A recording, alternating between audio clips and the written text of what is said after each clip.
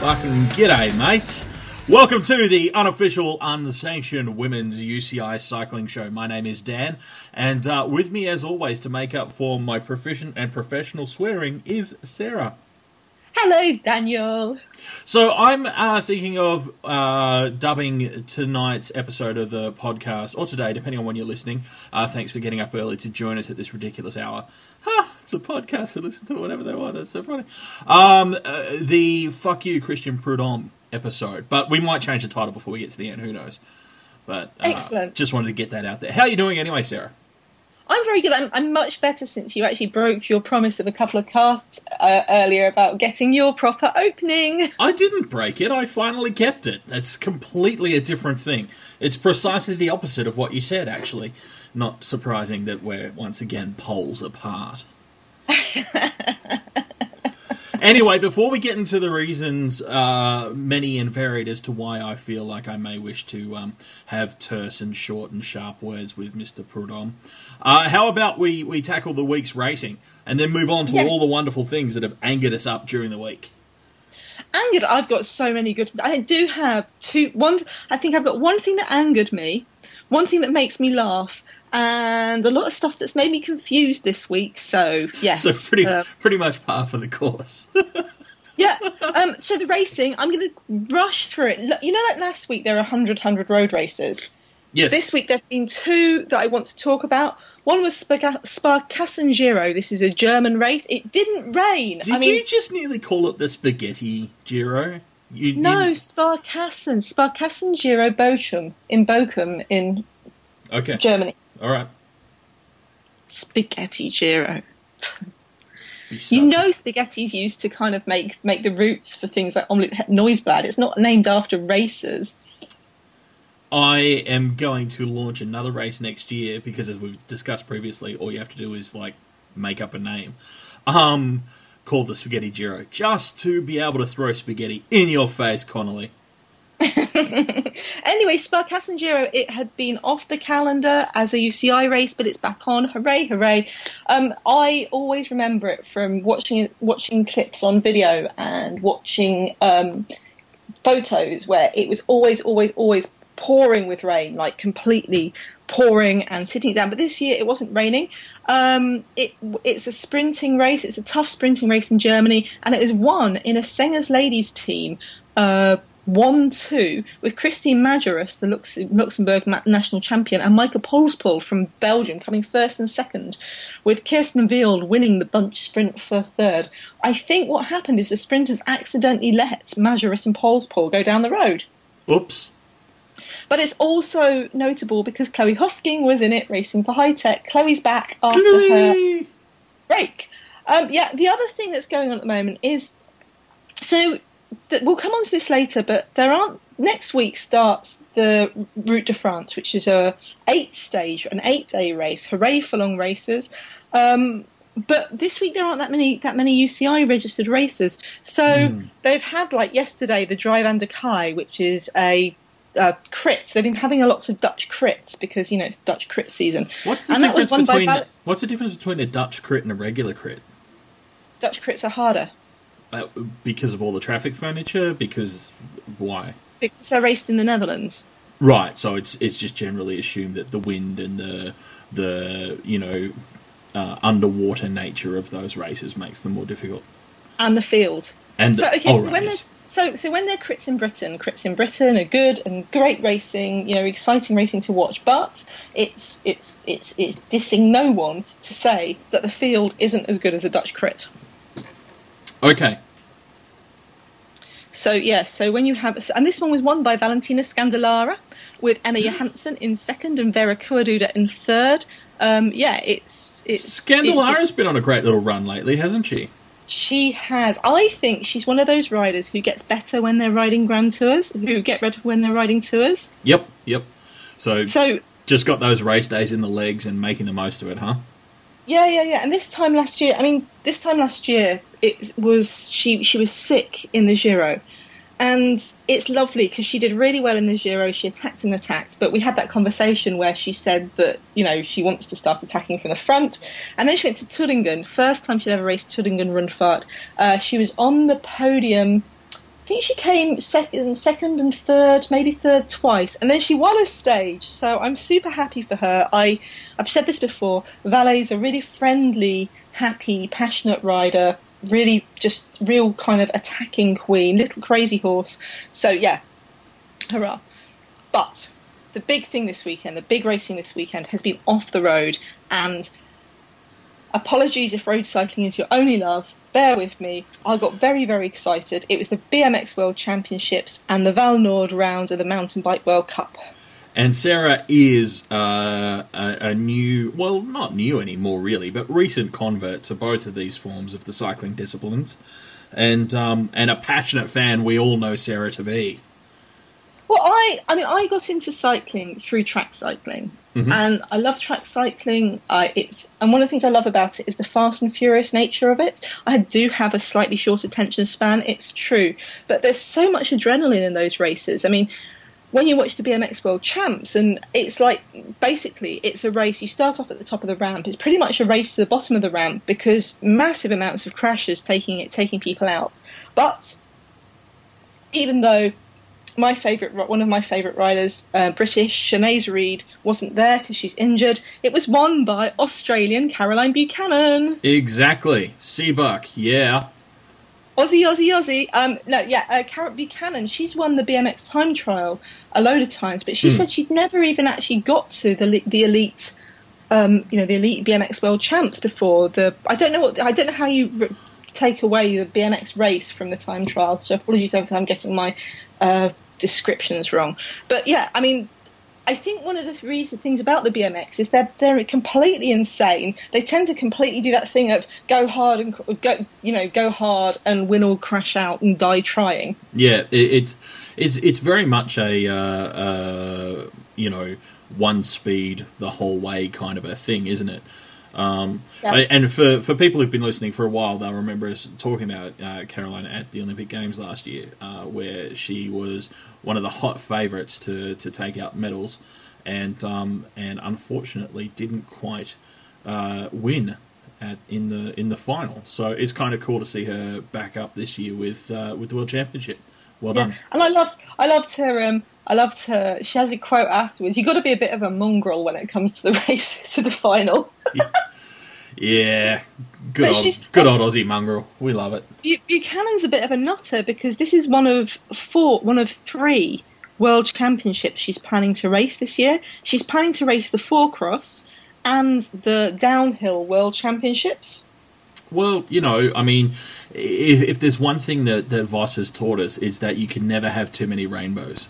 Chase the rainbow.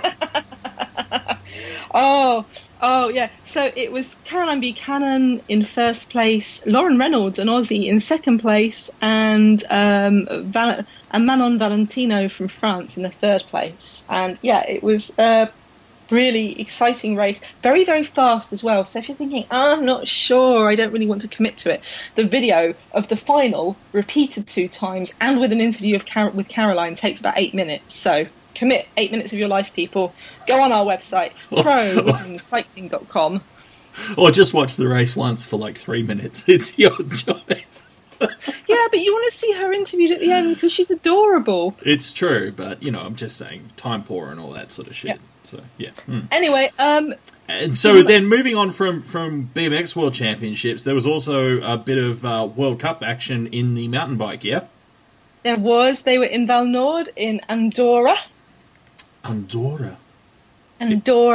Exotic. And was the world's most famous bike racer there by any chance? The world's most famous bike racer, Ms. Marianne Vos, was there. Yes, indeed. But I mean, it's brilliant. It's such a... I mean, one of the reasons I fell in love with mountain biking, I've said this before and I'll doubtless say it again, is how easy it is to get involved in, to fall in love with it. So there's a combination of Red Bull Bike and dirt.empora.com, which kind of basically got me hooked because the photography from mountain biking is spectacular. And the videos that Red Bull provide amazing commentary. So 3 races for women. There's the Eliminator, I still haven't quite got my head around the Eliminator mountain bike, but I love it. It seems like a mix between cyclocross and mountain bike. You ride a short course with, I think it's 4 riders, and the top ones go through in heats. The top ones go through. Everyone else is eliminated, and then they have the final. And yeah, it just seems brilliantly mad. Like I approve of the Eliminator, and that was won by Katrin Sternemann, the Swiss rider from Sabine Spitz high bike, but the top 5 riders were either Swiss or Swedish. Really? So, the moral of this story is, you can only win the Eliminator if your country name begins with SW. Okay, that seems... Or SU in the native language. That seems like a harsh rule, but I guess, as it makes sense given how arbitrary UCI rules are in general, so... Yeah, okay. Fair enough. Three Swiss and 2 Swedes in the top 5. Probably explains why not many Australians bother riding the Eliminator, I guess. Wrong end of the alphabet. Yeah. Awkward. Anyway, yes, so was that it? Then there was the cross-country race, and this one did have Ms. Marianne Vos in it. Excellent. But, and she won the race by how much? You know what? She didn't even come in the top 20. No, that can't be right. That can't be Yeah. right. What? No, Yeah. I get it. You're doing a Yeah. joke because there are only like Yeah. 15 riders in the race. I get it. No. Yeah. Only 23rd. Now I mean. Hang on. Okay. 23rd though, but no. My head hurts. No, but this is a good thing, Dan. I'm. You know what? I think if Marianne, in all seriousness, if Mariana had come from road and track and cyclocross and everything else and dominated the fuck out of mountain biking in her first season, I think it'd have been really bad for the sport. Well, see, I have to disagree because I think, like most fans of cycling-related sports, I am waiting for Mariana to be finished with all of these lesser forms and get to the bike ballet, which is all any of us really want to see. No, I genuinely think it's good. I mean, she did much, but this is her second World Cup she rode this year, and she did. I think she was 11th. Or from 13th. memory, it was somewhere around that mark. Yeah. But she's just ridden the Giro Rosa, and she said after the Giro Rosa that she'd been kind of fixing her training on mountain bike a bit too, and that's why she rather than climbing, and she was happy with that decision. But I think it must be very hard for her to kind of flip between disciplines. But I think it sends a really strong message that these riders, Vos is the best rider in the world. Yeah, she's a former junior national mountain bike champion. She rides cyclocross. She's the best cyclocross rider, head and shoulders, in the world. And yet, it's still damn hard for her to swap disciplines. Yep. Yeah. And that's good. That's really good for the sport. It's great. I mean, I've got to say, I'm not sure I'd have watched the cross-country race in its entirety without Vos. She's bringing fans, and I love that, and I love watching new sports. But yeah, so Vos was 23rd. Up top, it was Sabine Spitz. Spitz, who her team, Sabine Spitz High Bike. Someone on my Tumblr said, "Hey, what? She names the team after herself?" Yeah, because she set up the team, and she is, developing young riders, and I think that's super cool. Spitz is a veteran of the cross-country scene. She's the current Olympic champion, and is she? No, she's a 2008 Olympic champion. Sorry. And she actually started off the season with shoulder surgery. So this was very, very triumphant, and I think it was her first World Cup win for something like 7 years or something. Oh wow! Okay, well done, yeah. Sabine. Yeah. In second place was Katerina Nash, who's who's better known as a cyclocross rider, and in third place Eva Lechner from Italy. And they'd had those three, and Gunrita Dahl Flescher from Norway had been all out in the front. Katerina Nash kept attacking on the ascents and the downhills, but then they kept catching her. It was very exciting to watch. It's so unusual to hear of women cyclists liking to attack. I know. I wanted to mention as well. Are we done with the cross-country race? Because I did have a question for you.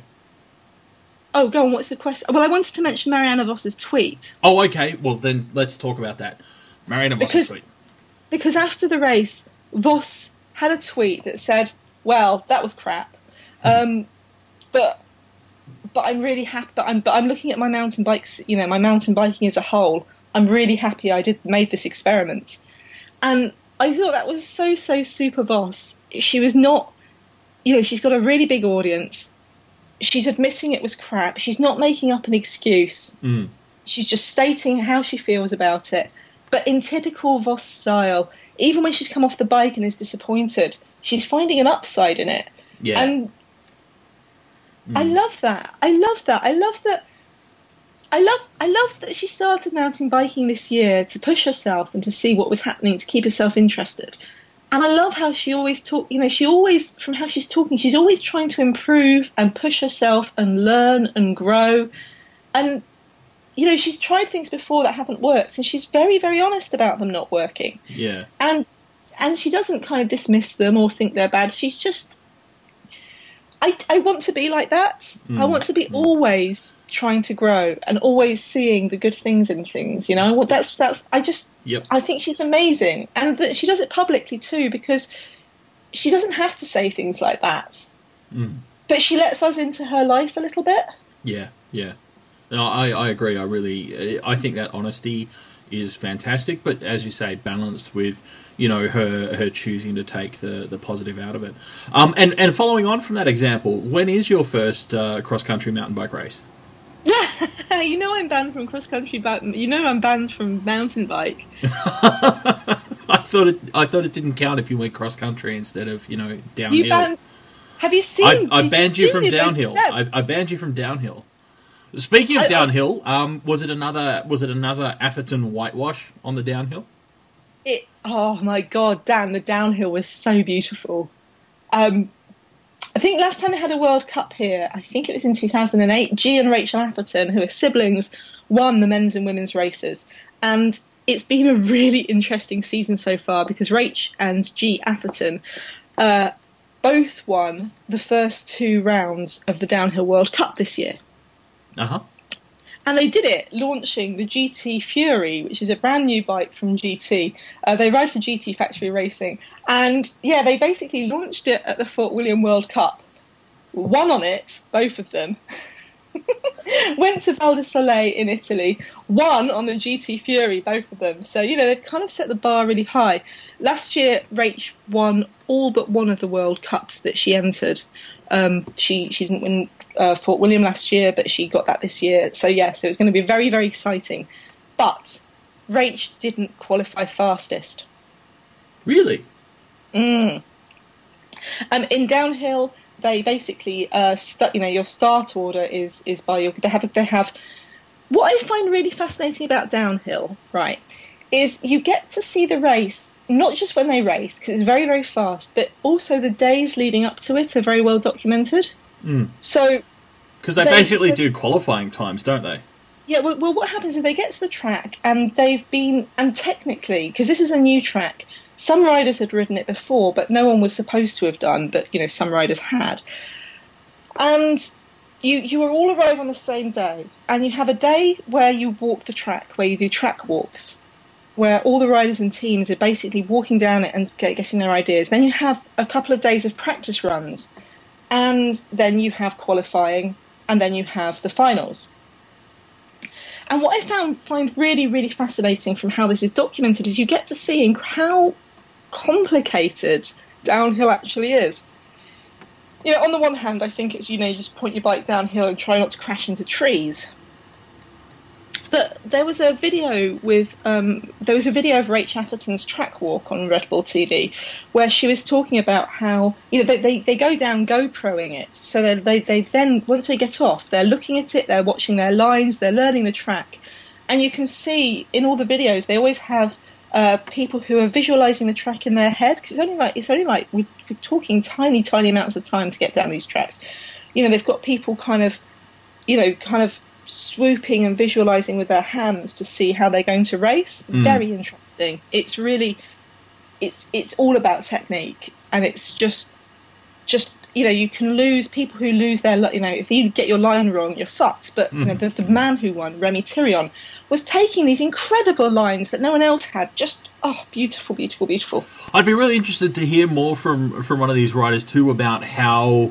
When's the optimal time to ride then? Like, you've done your recce, you've ridden the course, you've got your video, you've done your visualizations and stuff, but, surely the track is churned to shit by the end of the day, so if you've qualified best, you're arguably getting the choppiest, worst track? Well, I don't know, though, because, it depends on the conditions, because if it's dusty, for example, having the track packed down, so the dust is packed down, the kind of little bits of rocks are off it, is a good thing. I'm making the assumption that it's best to ride last, because that's why they put the best people, the best qualifiers last. Unless that's just when they assume they'll have the largest viewing audience. I don't think so, because it's only just recently it's only because of Red Bull, because Red Bull show the full thing. There's only one way to settle this. We have to get Rach Atherton into the studio to argue it out with us. Dear Rach, we don't know nothing about your sport. Can you tell us about it? Love and kisses, Sarah. Yeah, and we'll tell you why you're wrong. Yes! Well, it was really interesting because I think they also it seems easier to ride in the ruts, because they were also, if anyone, honestly, as you can tell, Dan and I know nothing. If you're listening and going, oh, holy shit, Dan and Sarah, you know nothing, shut the fuck up. Get in touch with us at prowomenscycling@gmail.com. Also, quiet down. You should quiet down. You're scaring the rest of the passengers on the bus. So. But no, I think from what they're saying that some of the ruts are helpful. It's helpful to be in the ruts if the ruts are taking the line that you want them to. So yeah. Interesting. Yeah. Cool. Anyway. Yes. Manon Carpenter, who's a young Welsh, I think she's only just 21, rides for Madison Saracen. Manon Carpenter had qualified fastest, Rach second, Emmeline Rago, the 2009 and 2011, I could be getting my years wrong, world champ, qualified third fastest.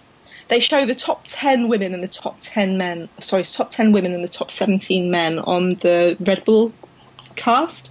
And it's got, honestly, Rob Warner, who's a former British pro, and he makes me look slightly apathetic. Slightly? Very. Wow. Okay. He's slightly enthusiastic. I'm struggling to it doesn't compute that I don't believe that such a thing is possible. But okay. Yeah, they get, and both of them, Richard Cunningham and Rob Warner, they get very, very, very excited. Very. Very.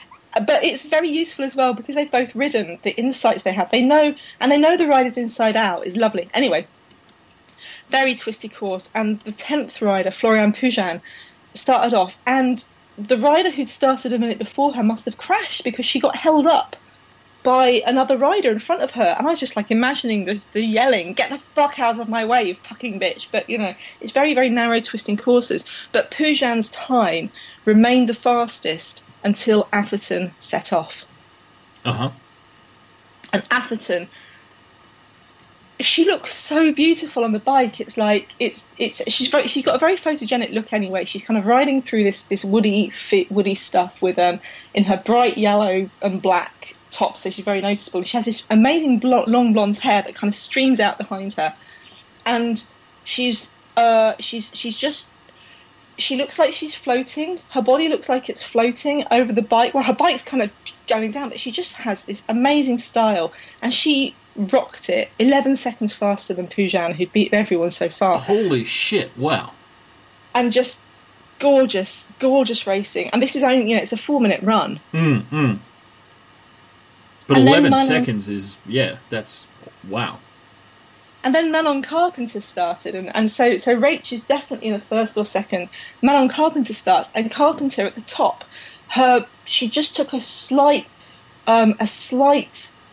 mistaken line on one corner and kind of, had to unclip her foot and get, just you could see the back wheel kind of drifting out, and she pulled it back, and she ended just 1.5 seconds slower than Rachel.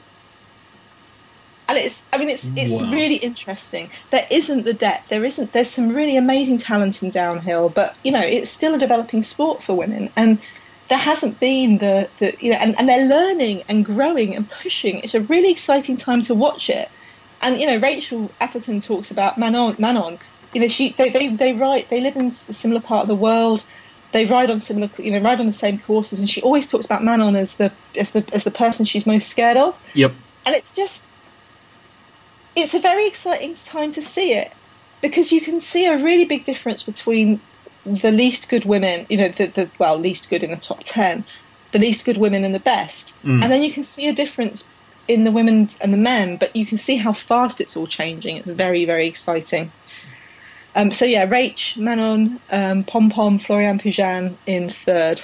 So you enjoyed Val Nord, is what you're trying to say. I did, and I've got to say, I've watched the video. Well, I've watched Rachel's run, and Manon and Florian and Emmeline Regaud, who I really love watching ride. I've watched their rides a couple of times. Yes. Come on, tell the truth. Is it more than 5? Maybe. Is it more than 10? No, not more than 10. Okay. So there you have it, folks. Somewhere between 5 and 10 times. Feel free to set a new record and tell us about it in the comments once we've got this posted. Speaking of dubious honours. Well, I had a good segue there, actually. Oh, okay. Because what I wanted to mention was, in all of the BMX, in all of the Mountain Bike World Cup, they really respected that. They didn't shy away from the fact that the depth in the women's field is less good than the depth in less strong than the depth in the men's field. But they were all really excited. Lots to tell us about the women. Very excited about the women's riding. Presented women's riding as well, women riders as equal to the men riders. And I was very interested in that, because we come to a man who thinks the complete opposite. Well, I did enjoy, I don't know about you, but, there are times when I'm struck by a very dark and cynical turn of mind. And, for example, on a day when Christian Prudhomme is quoted in the British press responding to, now forgive me, I have to look up the name of this politician, Harriet Harman, who is the deputy leader of the Labour Party in the UK, who had written a letter supporting the idea of a women's race associated with the Tour de France, off the back of the effort that we've talked about previously related to the petition to the ASO. And basically, Mr. Prudhomme has... I'm paraphrasing significantly, but he's criticised the lady and basically called her an uppity woman who should learn to keep her mouth shut. He has. He's chastised her for being an uppity woman. Honestly, that's basically what he's done. The funny thing is, Harriet Harman gets a lot of. She used to be a minister in the Labour Party. My friend used to babysit for her kids in South East London. And lived next door to her back in the day. So practically BFFs. She's always been a feminist. She's always been an outspoken feminist, and she gets an incredible amount of flack from the right-wing press. So there is something quite funny about the Telegraph, because they love cycling and kind of on Harman's side. The Telegraph is a conservative newspaper. I thought all British newspapers were conservative. Oh no, no. I'm pretty sure that you've got conservative and then really, really fucking conservative. No. And then spying on people, conservative. No. We've got the Manchester Guardian. Oh, see, no one cares about those. Anyway. Listen, mate, you're the one who gave us Rupert Murdoch. It's your fault. Yeah, no. Aussies. We had to get rid of him once somehow. Go over there. I'm willing to bet that the Guardian is much, much, much more liberal than any national newspaper you have. But then your newspapers aren't national, are they? We have one national newspaper, and it's owned by Murdoch. So yeah. Anyway, we've gotten way off track, and we've got enough on track stuff to whinge about. So I was actually Dan. Yeah. Why are we arguing and attacking each other? when we've got Prudhomme to talk about? Well, this whole divide and conquer tactic clearly does, tend to work sometimes. Look, I'm just going to pause for a second. Well, not pause, but just forgive the sound effects for a moment. I clearly need a shot of medicine to get through the rest of this conversation. All right, hang on. All right, now that I'm licked up, let's get into it. So, my favourite thing about Prudhomme's response, and when I say favourite, I mean the thing that made me want to tear my hair out and murder myself. I'm using favourite in a specific style. my favourite thing about Prudhomme's response was, I know that people have been trying to talk to the ASO about women's racing for years. I myself have sent emails to the ASO saying, hey, do you think you'll ever have a women's Paris-Roubaix? And stuff like that. Guess what reply you get? I'm guessing that it's somewhere between a theoretical negative number and 0. You know what? You may as well just not have wasted your email. They don't pay attention to it. So when Prudhomme was saying, he's basically said the uppity women have gone about this in completely the wrong way. Harriet Harman should have asked to meet us after one of the stages. Harriet Harman is a British politician working in our Parliament time. If she did a jolly to go to France to watch a day of the race just so she could meet Christian Prudhomme, I don't think that would go down too well. Not to mention which he goes, it would have been much easier to talk to us directly instead of a petition and finding out by opening your mailbox one morning and you don't know what has happened. So, as far as I can tell, what he's admitting is that despite being asked about it on multiple occasions, it's not actually registered with him that people are interested in seeing this. But also, he's complaining about them emailing him. Yes. Well, it is onerous, Because I know that they didn't. I know that... And he's complaining about them emailing him. They should have got in touch with him to let him know what they wanted and had a conversation with him. Which, in my view, forgive me, I've only, I possibly have lived in a different world from Monsieur Prudhomme, but, that's what I thought email was for. No, Sarah, see, you're living in the past. The ASO is a forward-facing organisation. He wanted these women to Snapchat him. Because then there's definitely no record of his response. I would so love to put this guy on Snapchat and then just have everyone send photos of themselves giving him the finger.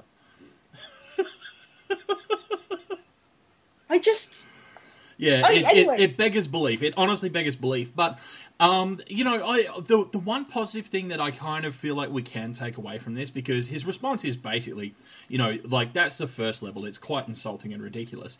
The second thing, because it does actually get worse, is that he goes, it's basically impossible to bolt a women's competition onto a race that's already stretched to capacity, blah, blah, blah. Well, actually, I don't think you really can say that with any authority when you haven't even bothered to fucking investigate the possibility. So, You know what? Shut the fuck up, Christian. Shut the fuck up. If they came out and said, and I've had chats about this with the people, and as I can't remember who you are, sorry, whoever you are, as someone said, if he did the research, it might have been you, if he did the research and put out look, we've looked at this is why it's logistically impossible, so instead we're going to do other things, maybe involve women in Paris-Nice or Paris-Roubaix or exactly, blah, blah, blah. Or we're going to create a new race at a different time of the year when there's actually space in the calendar, or whatever.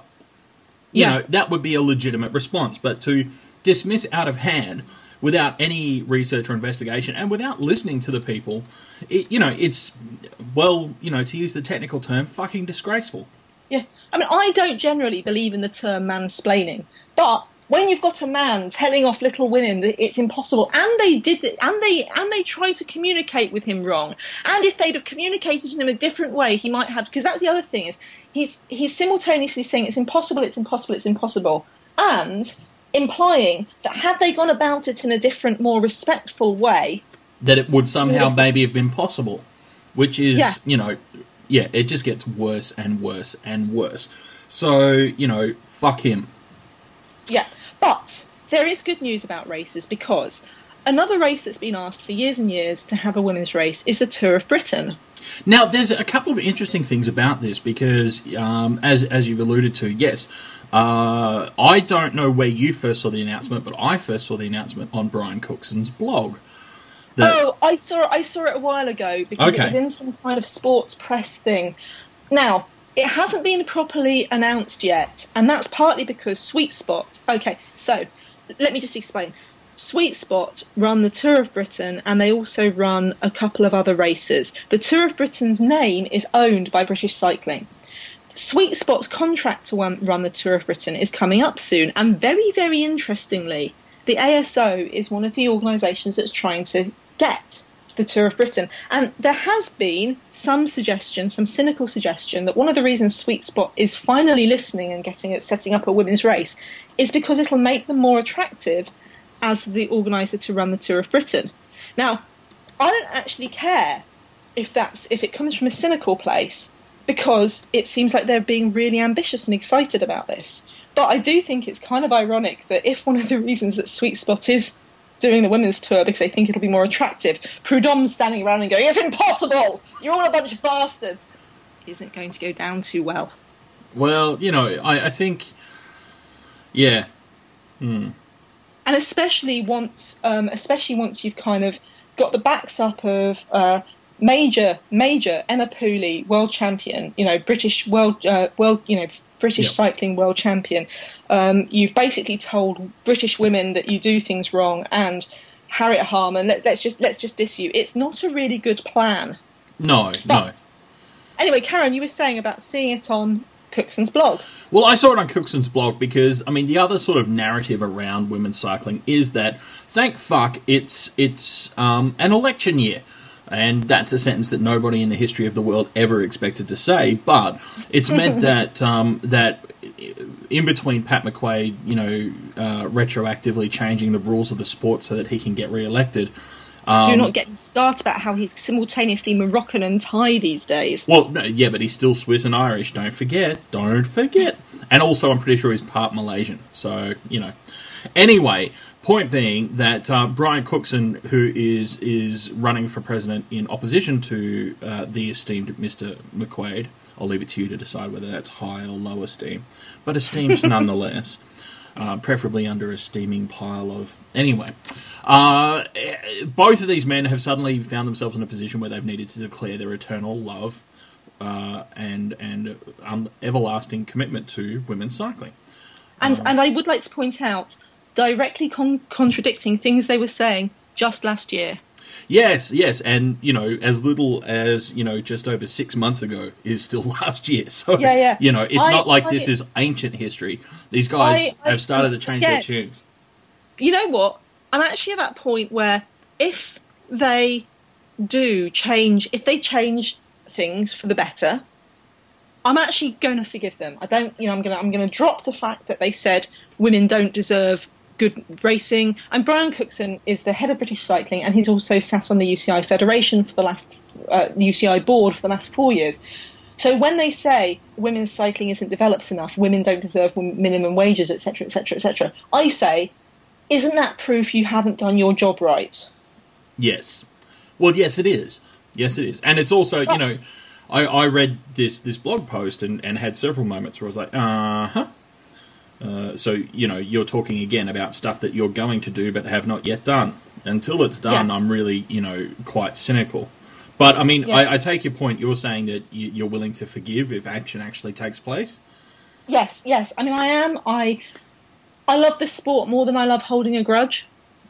Fair enough. I am a strong, powerful man capable of doing more than one thing at a time, Sarah. So I'm going to hold a grudge and love the sport and, maybe not forgive, but, and definitely not forget. I'll still stare squinty-eyed and angry at Cookson whenever I see him. But but I take your point. If he does actually enact some change, and it was interesting to me, I was actually commenting to Sarah before we started recording that whoever's advising Cookson has at least paid attention to the issues and read up on them, because, everything that he says in there is pretty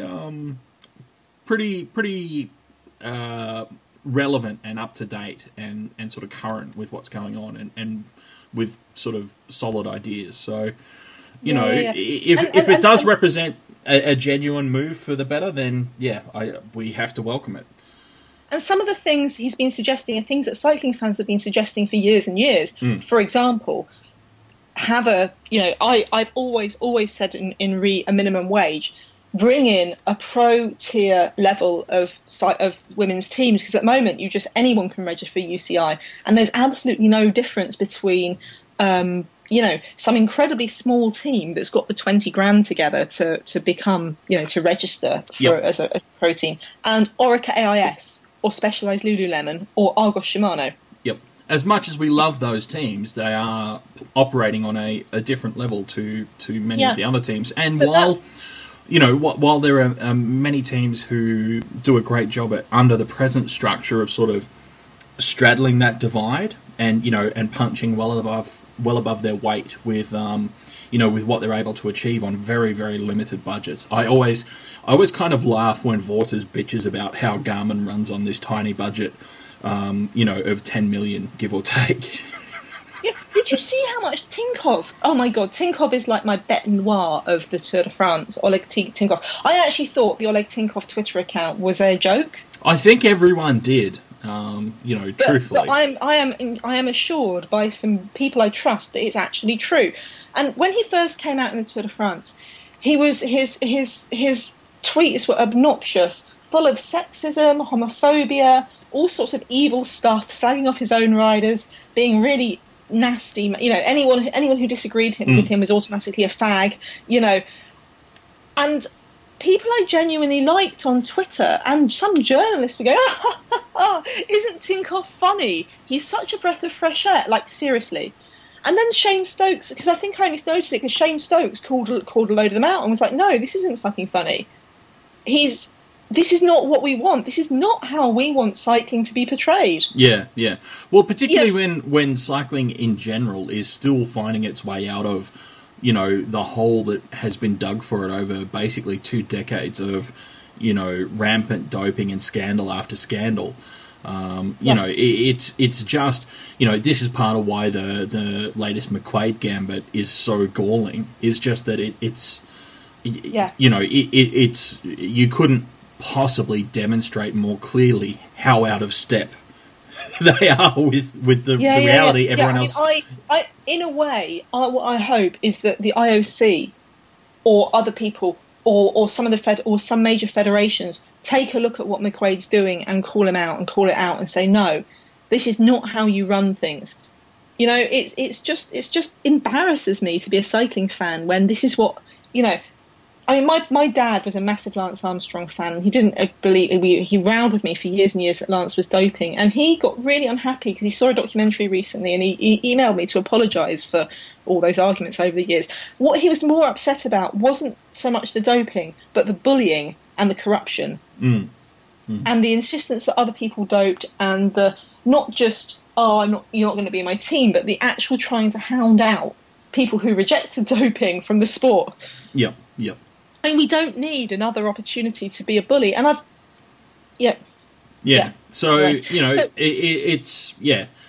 it's messy, but on the positive, I am choosing to take the positive away that women's cycling is definitely on the agenda in these bigger conversations, which is good because that's where it should be. And as you say, based on the things that particularly that Cookson is actually saying, if he follows through on them, then we may actually start to see real change, which would be amazing. What's your favourite thing about it? What was your favourite thing in it? Honestly, it's not so much a favourite thing in it because there's genuinely nothing new or surprising or innovative. I'm sorry, I'm not trying to be critical for its own sake, but he hasn't come up with anything new. He's not suggesting anything that nobody's thought of before. It's just refreshing to finally see someone associated with the UCI, anyone associated with the UCI, actually addressing these issues. Yeah. Is mostly what it is, and that's why I'm still massively cynical, because it's fucking easy to talk, and as much as I appreciate the fact that there is talk,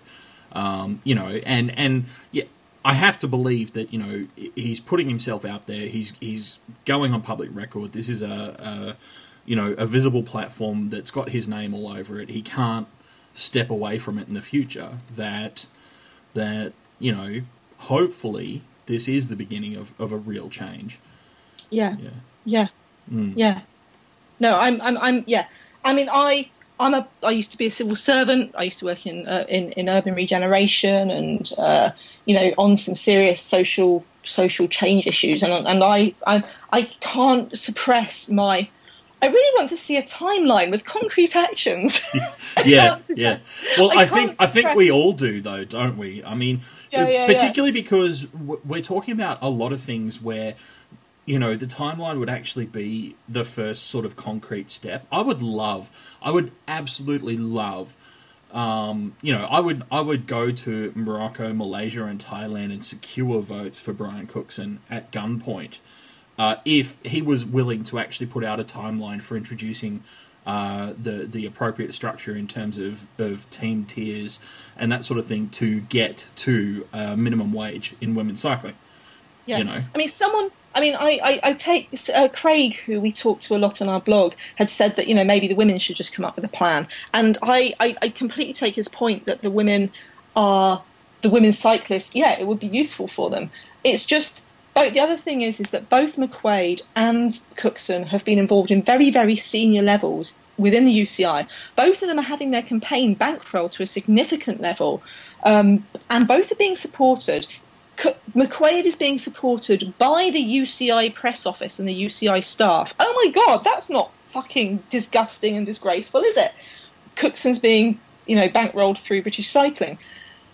And I think some weird donations from the Russians if you listen to McQuaid. So but they've both been technically in charge of this sport for years. They both should have ideas. So putting together. And that is probably my biggest concern is that to state it even more bluntly, they have been the status quo for 4 years at a minimum, better part of a decade in reality, given the various positions that they've held either at national or international levels. And so, a large amount of the current state of women's professional cycling rests on their shoulders. So as much as I welcome, discussion, and as I said, it looks like Cookson's getting good advice from whoever's, covering this subject area for him, I remain hugely cynical about what will actually transpire as a result of this. Yeah. Getting back to the Tour of Britain, they're not allowed to call it the Tour of Britain.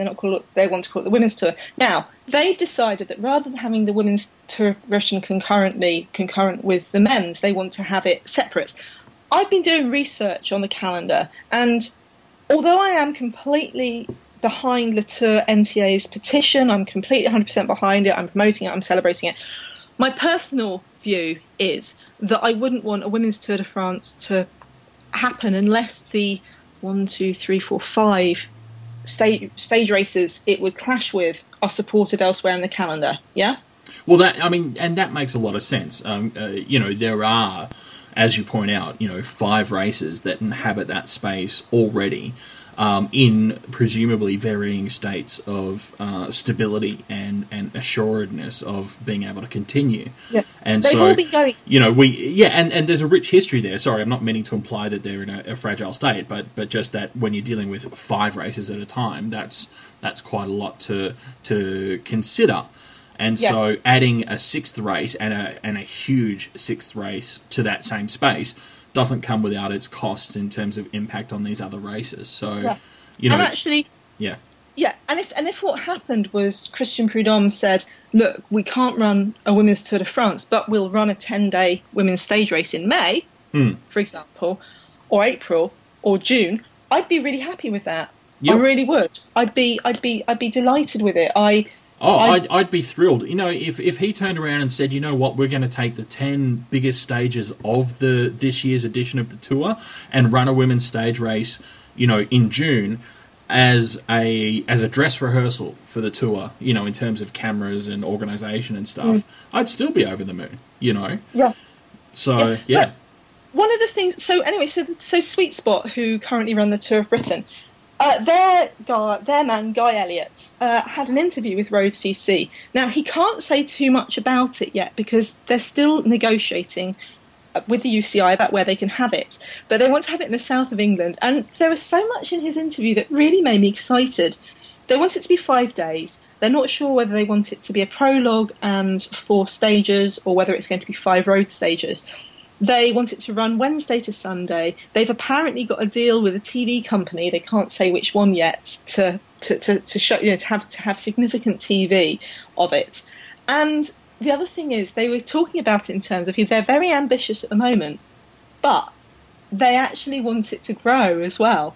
Excellent, because this is one of my pet things, is, and we've touched on this before, but usually after the fact. We've seen, particularly last year being an Olympic year, the tendency for some races, not, please don't misunderstand, I'm not accusing all races or race organisers, but some races of, popping up in a high interest year, like an Olympic year, and then disappearing because they haven't, I don't know, in some cases maybe they only ever intended to run one. Maybe they didn't really plan effectively to build the race in subsequent years. Maybe they just massively blew their budget on their enormously ambitious stage race. And so, there's all sorts of reasons. Maybe the race organisers didn't trust the organisation, the company that owned the race name, and decided that they'd gently step out and choose not to organise them because they could foresee a future where they'd spent a couple of $1 million and then not being given their sponsorship. So, there's a whole host of reasons why things, have in the past gone wrong. And so I think it's great that that we're hearing from these guys from Sweet Spot that they're not just planning a big event for this year, but that they're planning right from the start to build it, to grow it, to have that long-term view, which I think is absolutely essential in terms of establishing a really good, meaningful race on the calendar. So yeah. But the interesting thing was, in this interview, Guy Elliott alludes to the fact that they've been finding it quite difficult to find a space on the calendar that the UCI will approve to let them have the race. So, does that just mean that Guy hasn't handed over enough big bags of cash yet, or...? No, apparently the UCI are concerned that they don't want the race to clash with other races. Hang on, this is the same UCI that has 5 stage races going on at the same time in July. Okay. When the Giro and the Tour of California are running at the same time, and as we know in men's racing, races run against each other all the fucking time, yeah. Yep. But I did a bit more, we were talking last week about some analysis that I did on the women's calendar, and I went back and I did some more, and one of the things I did was to put the women's cycling calendar into a visual format, because I thought I knew that, there was a tendency for races to overlap with each other. And I was also quite interested because what my research showed is that sometimes in conversations with people suggest that the Giro Rosa is in a bad place because it's opposite the Tour de France, yeah? Yep. And that it's bad for women's cycling and la. But what I found is the most stable races are the 5 in July that are opposite the Giro, opposite the Tour. Interesting. I do have a theory that part of this is because cycling is in the air, and so it's much more media friendly to kind of talk about, say you're in Germany or you're suggesting Italy. You're suggesting that perhaps there's a little bit of a halo effect based on the global interest of an event so large as the Tour, which draws in millions of fans from around the world who may not always follow cycling. And while their interest is piqued, they are more likely to also view other races? Yes. No. Yes, I know.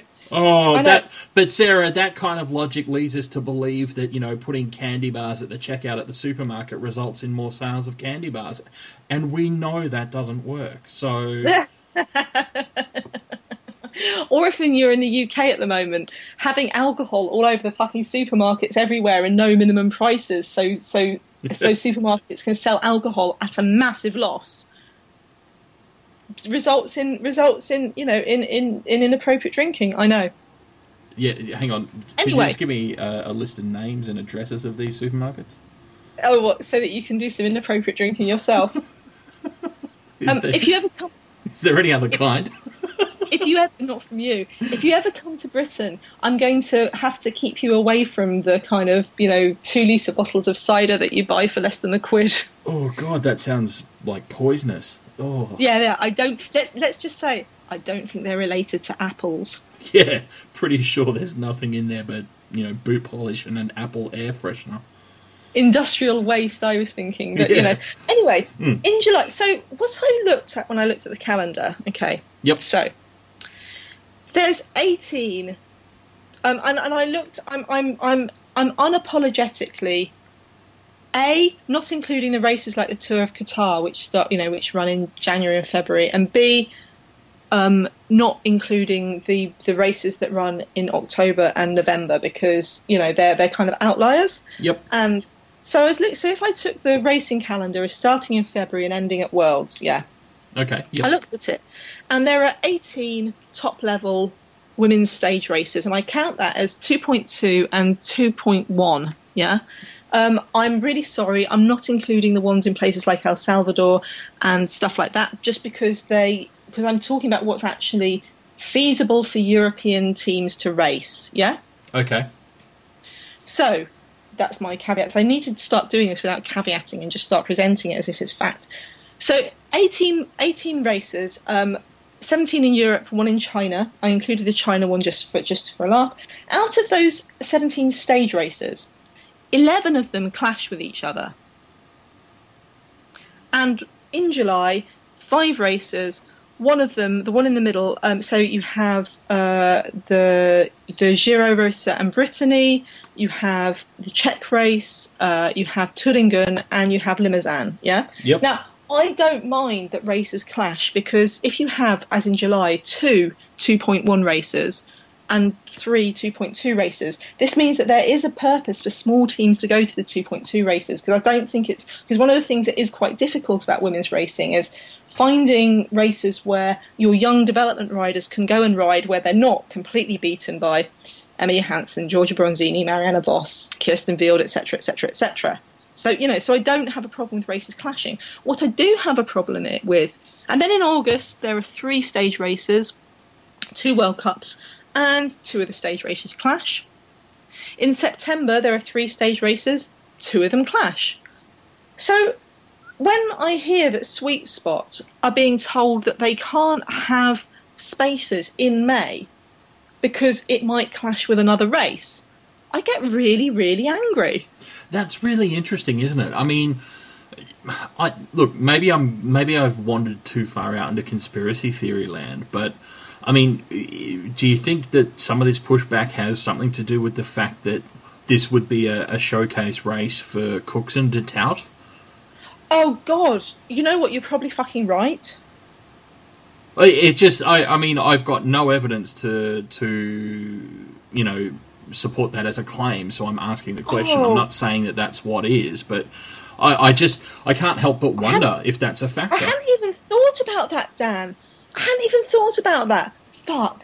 I think you're probably right. I mean, fuck. It's the only thing I can think of that sort of seems to fit, because as you say, there are huge gaps in the calendar at various times, but also there's a rich history on the men's and women's side of the sport of races sitting alongside each other in different parts of the continent or different parts of the world, drawing different teams. And obviously, particularly in the UK, I mean, there is no other race in the UK of this nature to fill this gap. So, one of the key things for this race will be to draw British teams who most likely would not have travelled to the continent to race anyway. Yeah, but also, do you know when the last UCI race was in Britain? 2005, there used to be a World Cup for 1 year only. Right. Interesting. It's like, I hadn't even... Oh, God, you've just depressed me even more. Yeah, I mean, of course, why would he... Yeah, I mean... Oh, so depressing. But it's fascinating, because the other thing is that what this... So I looked at the calendar in terms of stability, And it's really, the other thing that's really interesting, and I went back, I've been looking at the calendar from 2000, the UCI ranked calendar from 2006 to 13. And I started at 2006 because that's how far the UCI's timetable records go back. Okay. Because otherwise you kind of end up, it's just too much work for someone who's not being paid to do it, basically. Yep. But a lot of the races used to overlap with each other anyway. So there was one weekend where you used to have the Giro Trentino, which is a mountainous race in the Trentino region of Italy, generally, and the Raboster Zeuscher Eilanden, which is a flat race. And actually being able to split the peloton up to have, so you're giving the opportunity for different kinds of riders. You're giving the opportunity for different levels of riders. If you split the peloton so that the star teams are in different places, it opens up more space for the other teams to have a go and for riders to develop. I love the sport. I love the fact that Marianne Vos and Anna Johansson are so good and so strong. But what we really want is a lot more diversity. And also because, as you say, that's the kind of breakup of races that gives, the small team that's really strong, in the flat sprinty races, a chance to really compete and have a shot at disrupting the bigger teams or whatever, So it also ensures that the quality of racing we see at each event is actually that much more dynamic because there are more people or more teams and riders with an opportunity to influence the outcome of the results. Yeah. Or a small, and it also allows the idea of development squads or development riders. So, some teams would put 2 teams each. So I think Cervelo back in the day would put a climbing team in Trentino and a sprinting team in Raboster. Yep. And that again is great for your domestiques who don't get the chance, because if you've got a roster of 15 riders, but these races are only 6 days long. And because you've decided that actually in July we're going to ride the Giro in Thuringen, in August we're going to ride the Route de France, in September we're going to ride. Well, we've got the choice between the Bowls Ladies Tour and whatever the other tour is against it. I think it's against L'Ardèche, and then Toscana is just 2 days later. You've actually got more chance of putting your full roster and riding your full riders and letting your riders develop. Anyway, if you want to see all of this, there's links on our site, prowomenscycling.com, or you can go to Podium Cafe. Under the sections, if you hit women, there's a whole section which kind of clusters all the interesting women's news together.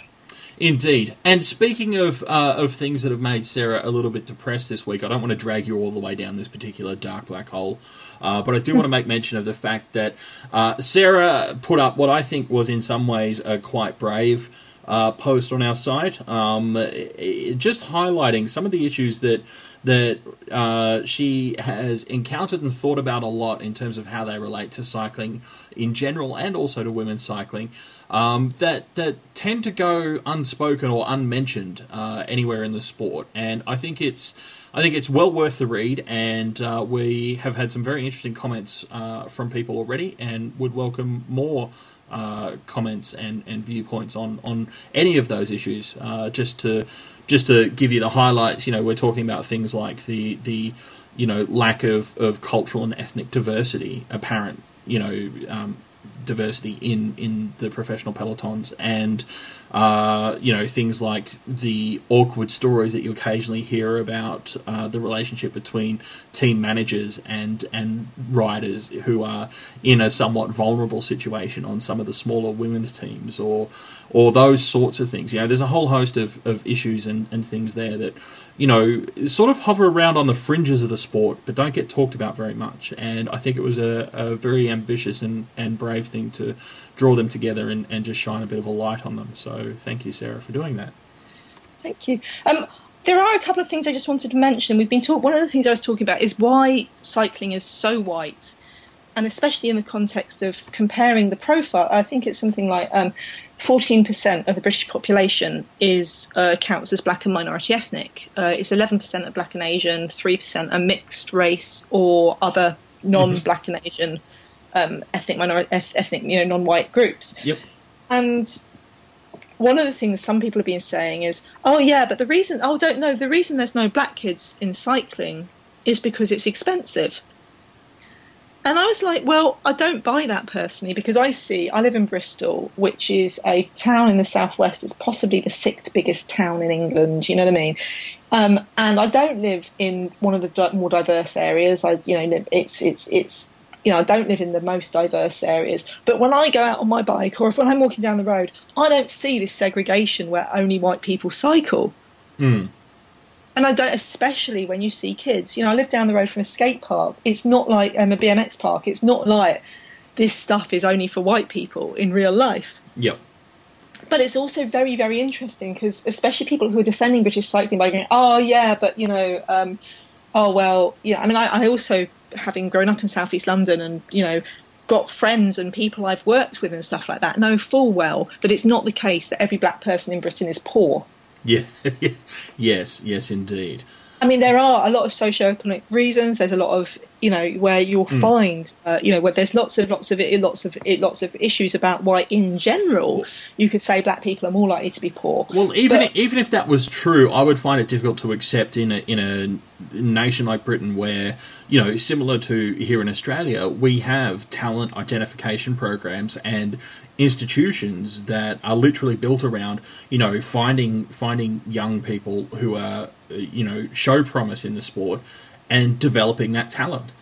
And if we're accepting if and I don't accept it, if we're accepting that cycling's a super expensive sport to get into, I actually don't accept that at a youth level. I completely understand that at the Tour de France level, having a very, very, very posh bike is a massive advantage on things like time trialing.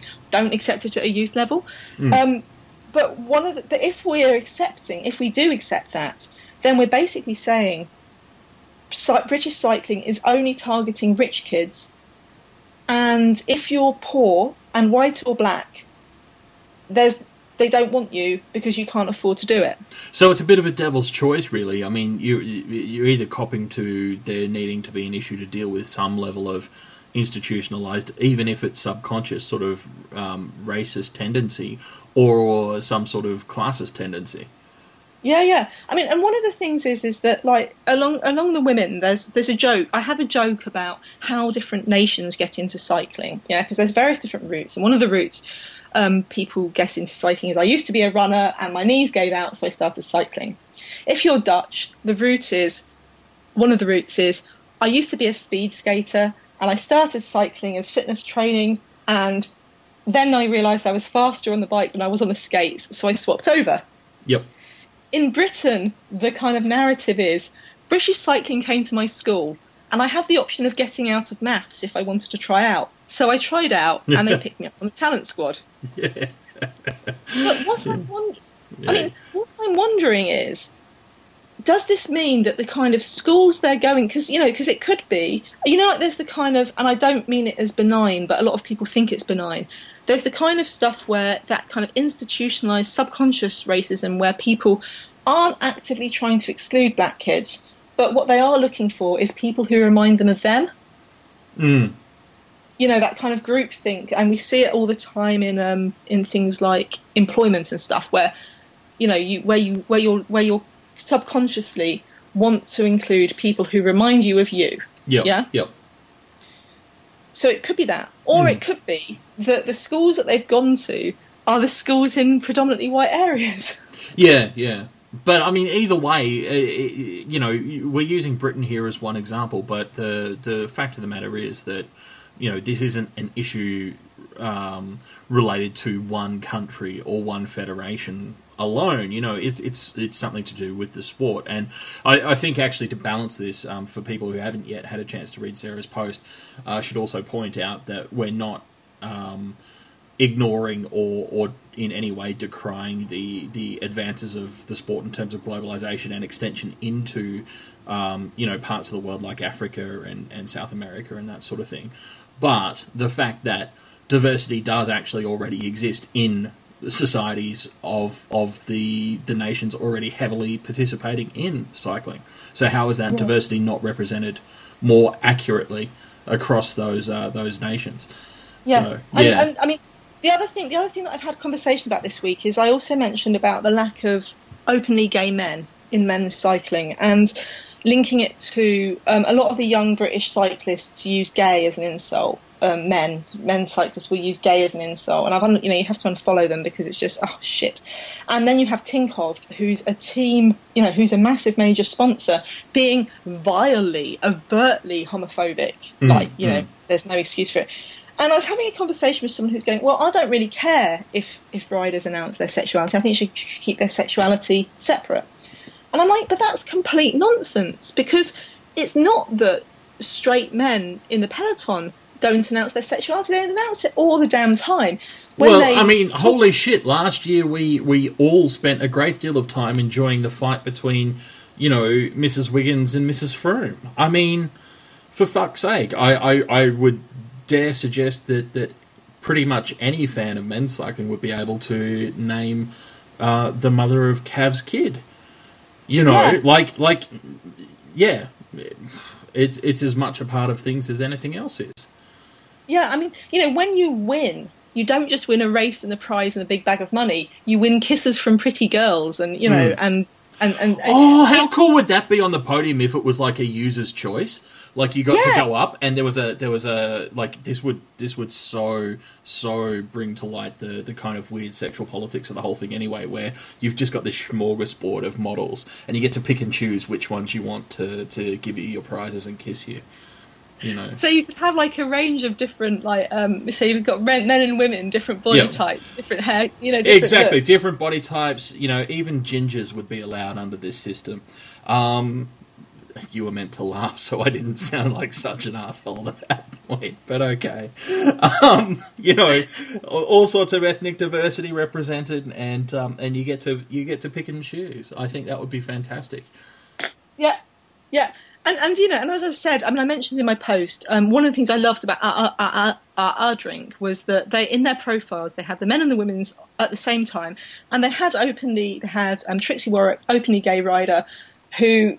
But when they had the Q&As, one of the Q&As with each of the riders, they asked them standard questions. They said, "What would your ideal man/woman be?" And if the rider said, "Oh, it's my girlfriend, she's amazing, she does this, that and the other," they changed the question to, "What would your ideal woman be?" But if you didn't specify a gender, if you said, funny, they have to love cycling, I'd really like them to be taller than me, then they left it as man/woman. And I really loved that, because it didn't isolate the fact that they had, hey, look, this is an openly gay rider, but B, it left open the possibility that every rider could be gay. Exactly. And I think this is the only fair response. I think until it's clarified otherwise, we have to assume that that all male riders are gay, don't we? Isn't that seems like the only fair response? Well, I just think we have to assume that it's a possibility. Okay.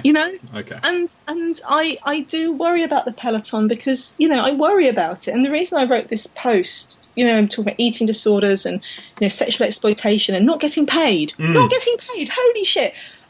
Is because I love this sport, and I was in two minds about writing this post, Dan, because the sport's in quite a lot of difficulties as it is, and sometimes I feel like about mentioning doping amongst the women's side, because it's struggling, and on the one hand you don't want to be throwing stones, but on the other hand I love this sport. I want it to be better. I want it to be open. It really hurts me, the idea that out there are young black kids who would look at cycling and see it's an all-white environment and it's not for them, and they wouldn't even consider that they had an option to be racing there. Or there might be, or you're a young gay kid and you're looking at the men's peloton and you're looking at the kind of culture of using gay as your worst insult, and, team owners and so team sponsors using gay as their insult of choice. And you think, well, that's not a safe place for me. And then you look at that on top of the Armstrong bullying, the kind of Pat McQuaid corruption, and you'd think, actually, I'm also very good at running. Well, it's interesting actually, because I think this goes, coming at it from a slightly different angle. This is one of the sort of I don't want to say myths because, you know, there's evidence to suggest that it's true, but that the sort of stereotypical fan of cycling does tend to be from this you know, socioeconomic grouping of people who are better educated, more likely to work in a profession and earn an upper middle class level income and be well off and consider themselves, you know, quite progressive and open-minded and advanced. You know, if you were to walk up to almost any cycling fan and ask them, you know, are you sexist, are you homophobic, are you racist, you know, they would probably react with a certain amount of shock and outrage.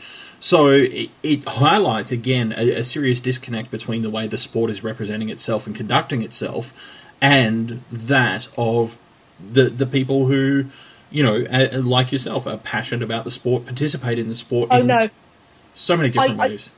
I do disagree with you because I have been, I mean, I nowhere near as much as Catherine Bettine, who runs the Le Tour Entière Twitter petition account, and petition, yes. But I had some pretty comedy, outraged responses that all I was doing was sharing, for example, the CNN article about the women's tour, and I had some people frothing at the mouth, absolutely frothing at the mouth at how disgusted and horrified they were that women wanted to ride the Tour de France. Like, the funniest one was this one guy. There was 2 tweets that he included me, Catherine, CNN, every CNN address again, saying, "No one cares! When are you going to learn that no one cares?" And I went onto I had a look on his Twitter stream, and there he was tweeting Emma Pooley, you know, 3 tweets, "No one cares! Just shut up, no one cares!" And I'm like, yeah, that's brilliant. Like, you know, the response to something you don't care about is to not care about it. The response to something you care about is not to yell at people and try and silence them. Yes. It's really, really interesting. Yes, so clearly he does care. And, you know, there's another person who said, "Oh, yeah, but I think, you know, there may be over 85,000 people who've signed the petition, but, you know, British Cycling's membership is 67,000. And I was like, I don't get your point, but apparently, because the petition has got more signatures, responses, yep, in a couple of weeks than British Cycling has got members after a significant campaign, that means the petition is invalid? That does. The person who said that does understand that the internet goes outside of Britain, right? Well, I think his point was that it should be much more than the British Cycling membership, even though it is. Oh, right. And then there's someone else saying, "Oh yeah, but I think a lot of the people who sign the petition basically don't know what they're talking about and they don't know how complex it is." I'm like, I don't believe that for a moment.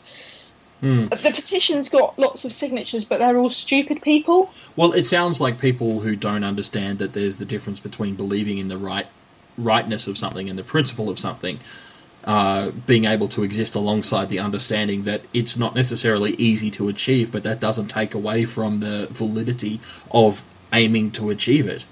I mean, I guess I am more and more thinking that just because you see, there's so many things, and someone was saying in response to things like the racism stuff, that solutions would be very hard, with an implication that we shouldn't be aiming for it. Yeah, let's just give up and let's not try. What the fuck? Like, seriously? Man, if you think that, then yes, please, by all means do leave cycling and as quickly as possible while the rest of us stick around and make things better, one thing at a time. But I have seen other good news. Well, I was going to say, you'd better have something good for us to finish the show on, because we've got to fucking come back from this. Okay, United Healthcare is a men's domestic team in the USA, and they're launching a big women's team next year. Awesome. So it's a US domestic team? I think it's a US domestic team. I can't see whether I don't. You know what? I don't care. Yeah, no. It doesn't matter either way. It's great news. Yeah, really good news. In the UK, if you are a woman in the UK who has ever taken part in sports, or if you're in the UK and are involved in or interested in women's sports in any way, there's a UK parliamentary inquiry coming up, opening on the 1st of August. About women in sports, and anyone can submit their views and their issues and stuff like that. They're looking at a range of things from from media, from why there's so little women's sport in the media. They're looking at they're looking at participation levels. They're looking at girls' sports in school, and I'm really excited by this. I was reminded of the Australian similar thing that happened last year. Yep. And that came out with some really interesting recommendations. Including every Australian sporting body that receives government funding has to include women at all levels, including on the governance level. Yeah, absolutely essential. And honestly, I can't tell you how much I believe in that being vital to the long-term growth and success of any sport. One of my arguments about diversity, and I think I might have said this, oh my God, I might have said this already today, but my big argument about diversity is it's not just socially right. It's not just that everyone pays taxes, so everyone should be represented. It's also that diverse backgrounds, having a range of different people with different experience and backgrounds and ideas, makes whatever you're doing better. And quite often more fun. Yeah, but it's if you only have a group of people from the same background, sitting at 5 of them sitting in the same room, you basically got an echo chamber. Oh God, it's so boring. I couldn't do that. I could not do that. And you want to have arguments. You want to build things stronger. If you're only looking at people, if you're only making cycling applicable to rich kids, you're missing out on a shed load of talent. And especially ironic, given that it's like people talking about being economic when it was a working class sport for so long. Sean Kelly famously talking about how he got into cycling because otherwise it was potato farming. Yeah, or the number of guys who escaped coal mines or whatever else, by riding their bikes. Yeah. Anyway, I really like that parliamentary inquiry. Cool. It's open from the 1st. It's going to be an online submission.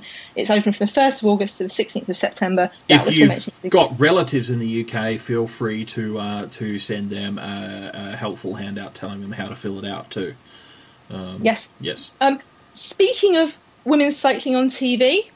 No, it was the UK Cycle Show Women's Special, wasn't it? Yeah, there's a magazine programme on ITV4 called The Cycle Show, which is an hour-long magazine programme, so it's very kind of upbeat, promoty, looking across the range of different cycling, British-based. And yes, and they always have women, and they always have, make sure they mention women's sport, but yesterday was the women's cycling edition.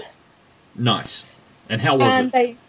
It was great! They included Joanna Rousel, Laura Trott, Hannah Barnes. They included Helen and Stefan Wyman, your man crush. Well, Helen's not my man crush, just to be clear. I love Helen, don't get me wrong, but she's not my man crush. Steph, on the other hand, totally my man crush. Helen has the longest legs in the world, and she's incredibly natural and brilliant and funny on TV. My hope is that people just go, oh, she's interesting, let's get her to commentate. So if you're in the UK, the Cycle Show is archived on the ITV player. If you're not in the UK, I'd never suggest that it might have appeared on torrents or on any torrents or anything like that, but I'll admit it, Sarah, you don't even know what a torrent is. No, I've never heard of torrents. I think they're like waterfalls. Yeah, but only really, really fast, dangerous ones. So Yeah. What else have you seen this week that you liked? Look, I'm not exactly sure how to frame this. I'm not trying to be a downer. I thought it was really beautiful and kind of sweet. But CJ Farquharson's tweet earlier. I only saw it today, of the photo taken from the Giro Rosa, which was dug very, very deep. Turingen, sorry, yes, you're right, Turingen. But dug very, very deep to take this pic, so emotional. My 2007 crash only 200 metres away, first time race has passed here since. And it's the photo of the race going past the Amy Gillett memorial. Yeah. So that was a special thing for me. I think, to be completely honest, I feel a particular affinity for that just because Amy was an Australian rider and, the foundation is so active and I'm a big supporter of that organisation here and believe in their mission. So I think that was particularly poignant for me, but that was something that I really liked. And I guess, you know, on the slightly more upbeat thing, there's been some great photos come out from the racing recently. Yeah, CJ Ferguson, if you don't already follow her, she has womenscycling.net, which was the original women's cycling website. She basically, if you see a team photo, it's most likely taken by CJ. She also has CJ Photo, spelled CJFOTO, her website where her photos are. But I also really liked Anton Voss's slideshow of photos he took from the Giro Rosa. And that's, yes, indeed, from the Giro Rosa, because, you know, I get races confused all the time. Anton is, if you don't know Anton's Mariana's big brother. And he works for a photo agency called Corvos. Nothing to do with actual Mariana and Anton Voss. It's just a coincidence. But yeah, he works for Corvos, and he takes a lot of photos that you see, for example, on the Rabobank team pages. And yeah, and obviously has a special relationship with the riders because everyone knows him. Yeah. Yeah, and so that was some cool photo stuff. Now, the other thing that you tried to pitch to me as like the super most British thing that you could do, because it's kind of related to the ITV cycle show, is buy a mug to have a nice cup of tea. But I have to admit, I'm not a big tea drinker. I'm assuming that this is a multi-use mug that will also work equally well for coffee.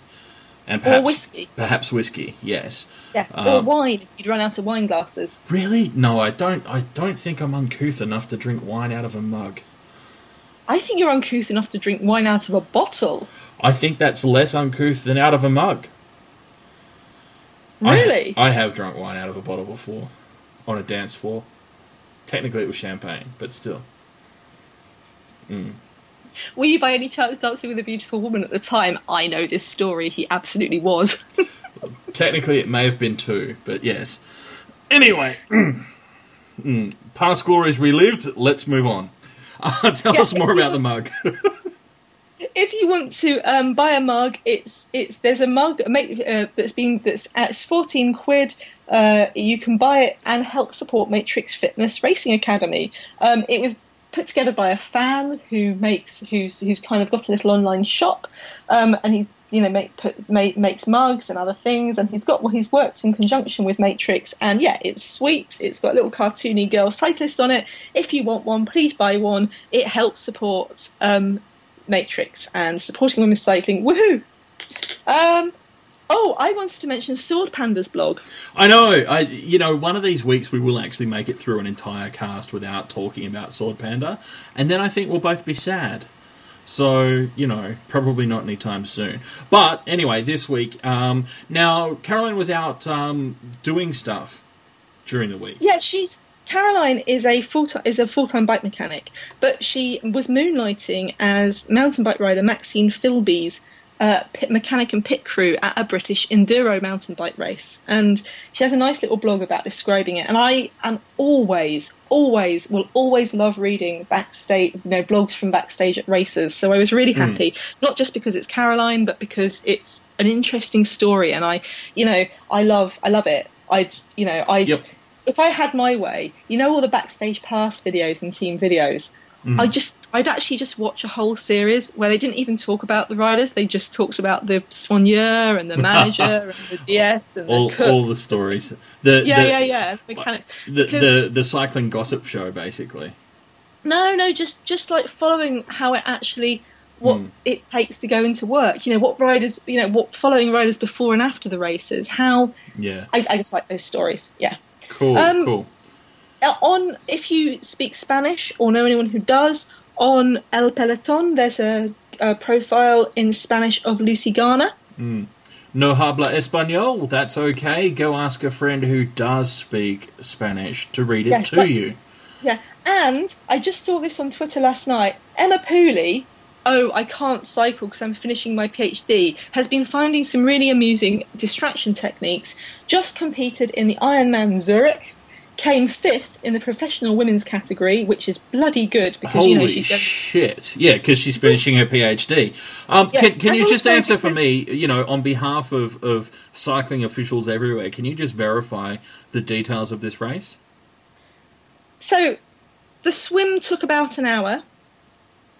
The bike ride took about 5 hours. No, that's all right. And the run took about 3 hours. Holy shit. Okay, all right, so follow-up question, again on behalf of particularly white, male, older cycling administrators who may or may not come from a small set of islands to the west of continental Europe. How many times did her uterus fall out in the course of this race? You know what? I haven't actually seen any report that any women's uteri fell out during these races. I presume triathletes have special underwear to avoid that happening. Okay, right. So now, what you're saying is that large, physically demanding endurance sports can actually be competitively undertaken by women. Yeah, and on the same courses, because one of the things is, if you're a triathlete or you're a runner, or you're a rower, or any of those sports, they look at cycling and go, what the flying fuck? Because pretty much every sport, the men and the women compete on the same courses. Yes, of course the women are going to be slower than the men, but that doesn't make it any less exciting or any less interesting, Well, particularly when they're not actually racing the men, when they're racing each other. Exactly, yeah, exactly. It's such a stupid argument, honestly. And triathletes, so triathletes, I have it on Twitter all the time. Not all the time, but every couple of weeks, some triathlete will go, hang on, men and women aren't allowed to race the same distance. I go, no. They're limited to 130 kilometres. But in Ironman, men and women compete on the same distance, and, different age groups compete on the same distance. I go, yeah, I know. And they, that makes no sense. And I go, yeah. Yeah, I know. It's okay. I know. Yeah. It's just, yeah. Holy shit. Well, I guess, before we can't finish on that slightly ranty note, how about we take a quick glance ahead? We've got the Route de France starting soon, don't we? Yeah, the Route de France is an 8-day race. Which is awesome, because we do love a good dose of stage racing. Yeah. I want to stress, the Route de France is not a race that you could say is an equivalent to Women's Tour de France, because the courses, Dim Space very kindly mapped the profiles, and yeah, the course isn't the most exciting one in the world, but it's an 8-stage race. Brilliant, hurrah! That's so we have the Route de France, which starts this week. And if you're in London on the 3rd of August, go and see the Prudential GP, because it's a set of, it's going to have a really exciting women's crit with teams like Orica coming over to race the best of the British crit scene, or Orica and Wiggle. And then on the 16th and 18th, or it might be 18th and 21st of August, we have the Open de Suède-Vårgårda World Cups. Excellent. I do enjoy those races. I do. Oh, I love Vårgårda. So good. So good. Well, excellent. In that case, I guess we'll join you all back here again next week to discuss the latest events in cycling and racing, and also to find out whether or not Pat McQuaid's actually changed the rules so that the UCI president can only be a weird old Irish guy who lives in Switzerland or something like that. Who knows? I saw a really interesting tweet where someone said it would be a bit more honest if they banned candidates with beards. I know, like really, I mean, it should be like that. You remember that episode of The Simpsons where they had the No Homers Club? Yeah. And Homer rocks up to the door and he's like, but Homer, what's his name's there? And they're like, yes, it's no Homers. We're allowed one. So... the No Brian's Club or something. I don't know. Yeah. You can't. Yeah. Anyone with a letter, anyone with like whose surname begins with C. Yeah. Banned. Anyway, on that cheerful note, thank you for listening. Feel free to tell us why we're wrong on Twitter, or in the comments, or anywhere else you can find us. Until then, drink deeply, drink well, drink often. Bye. Bye.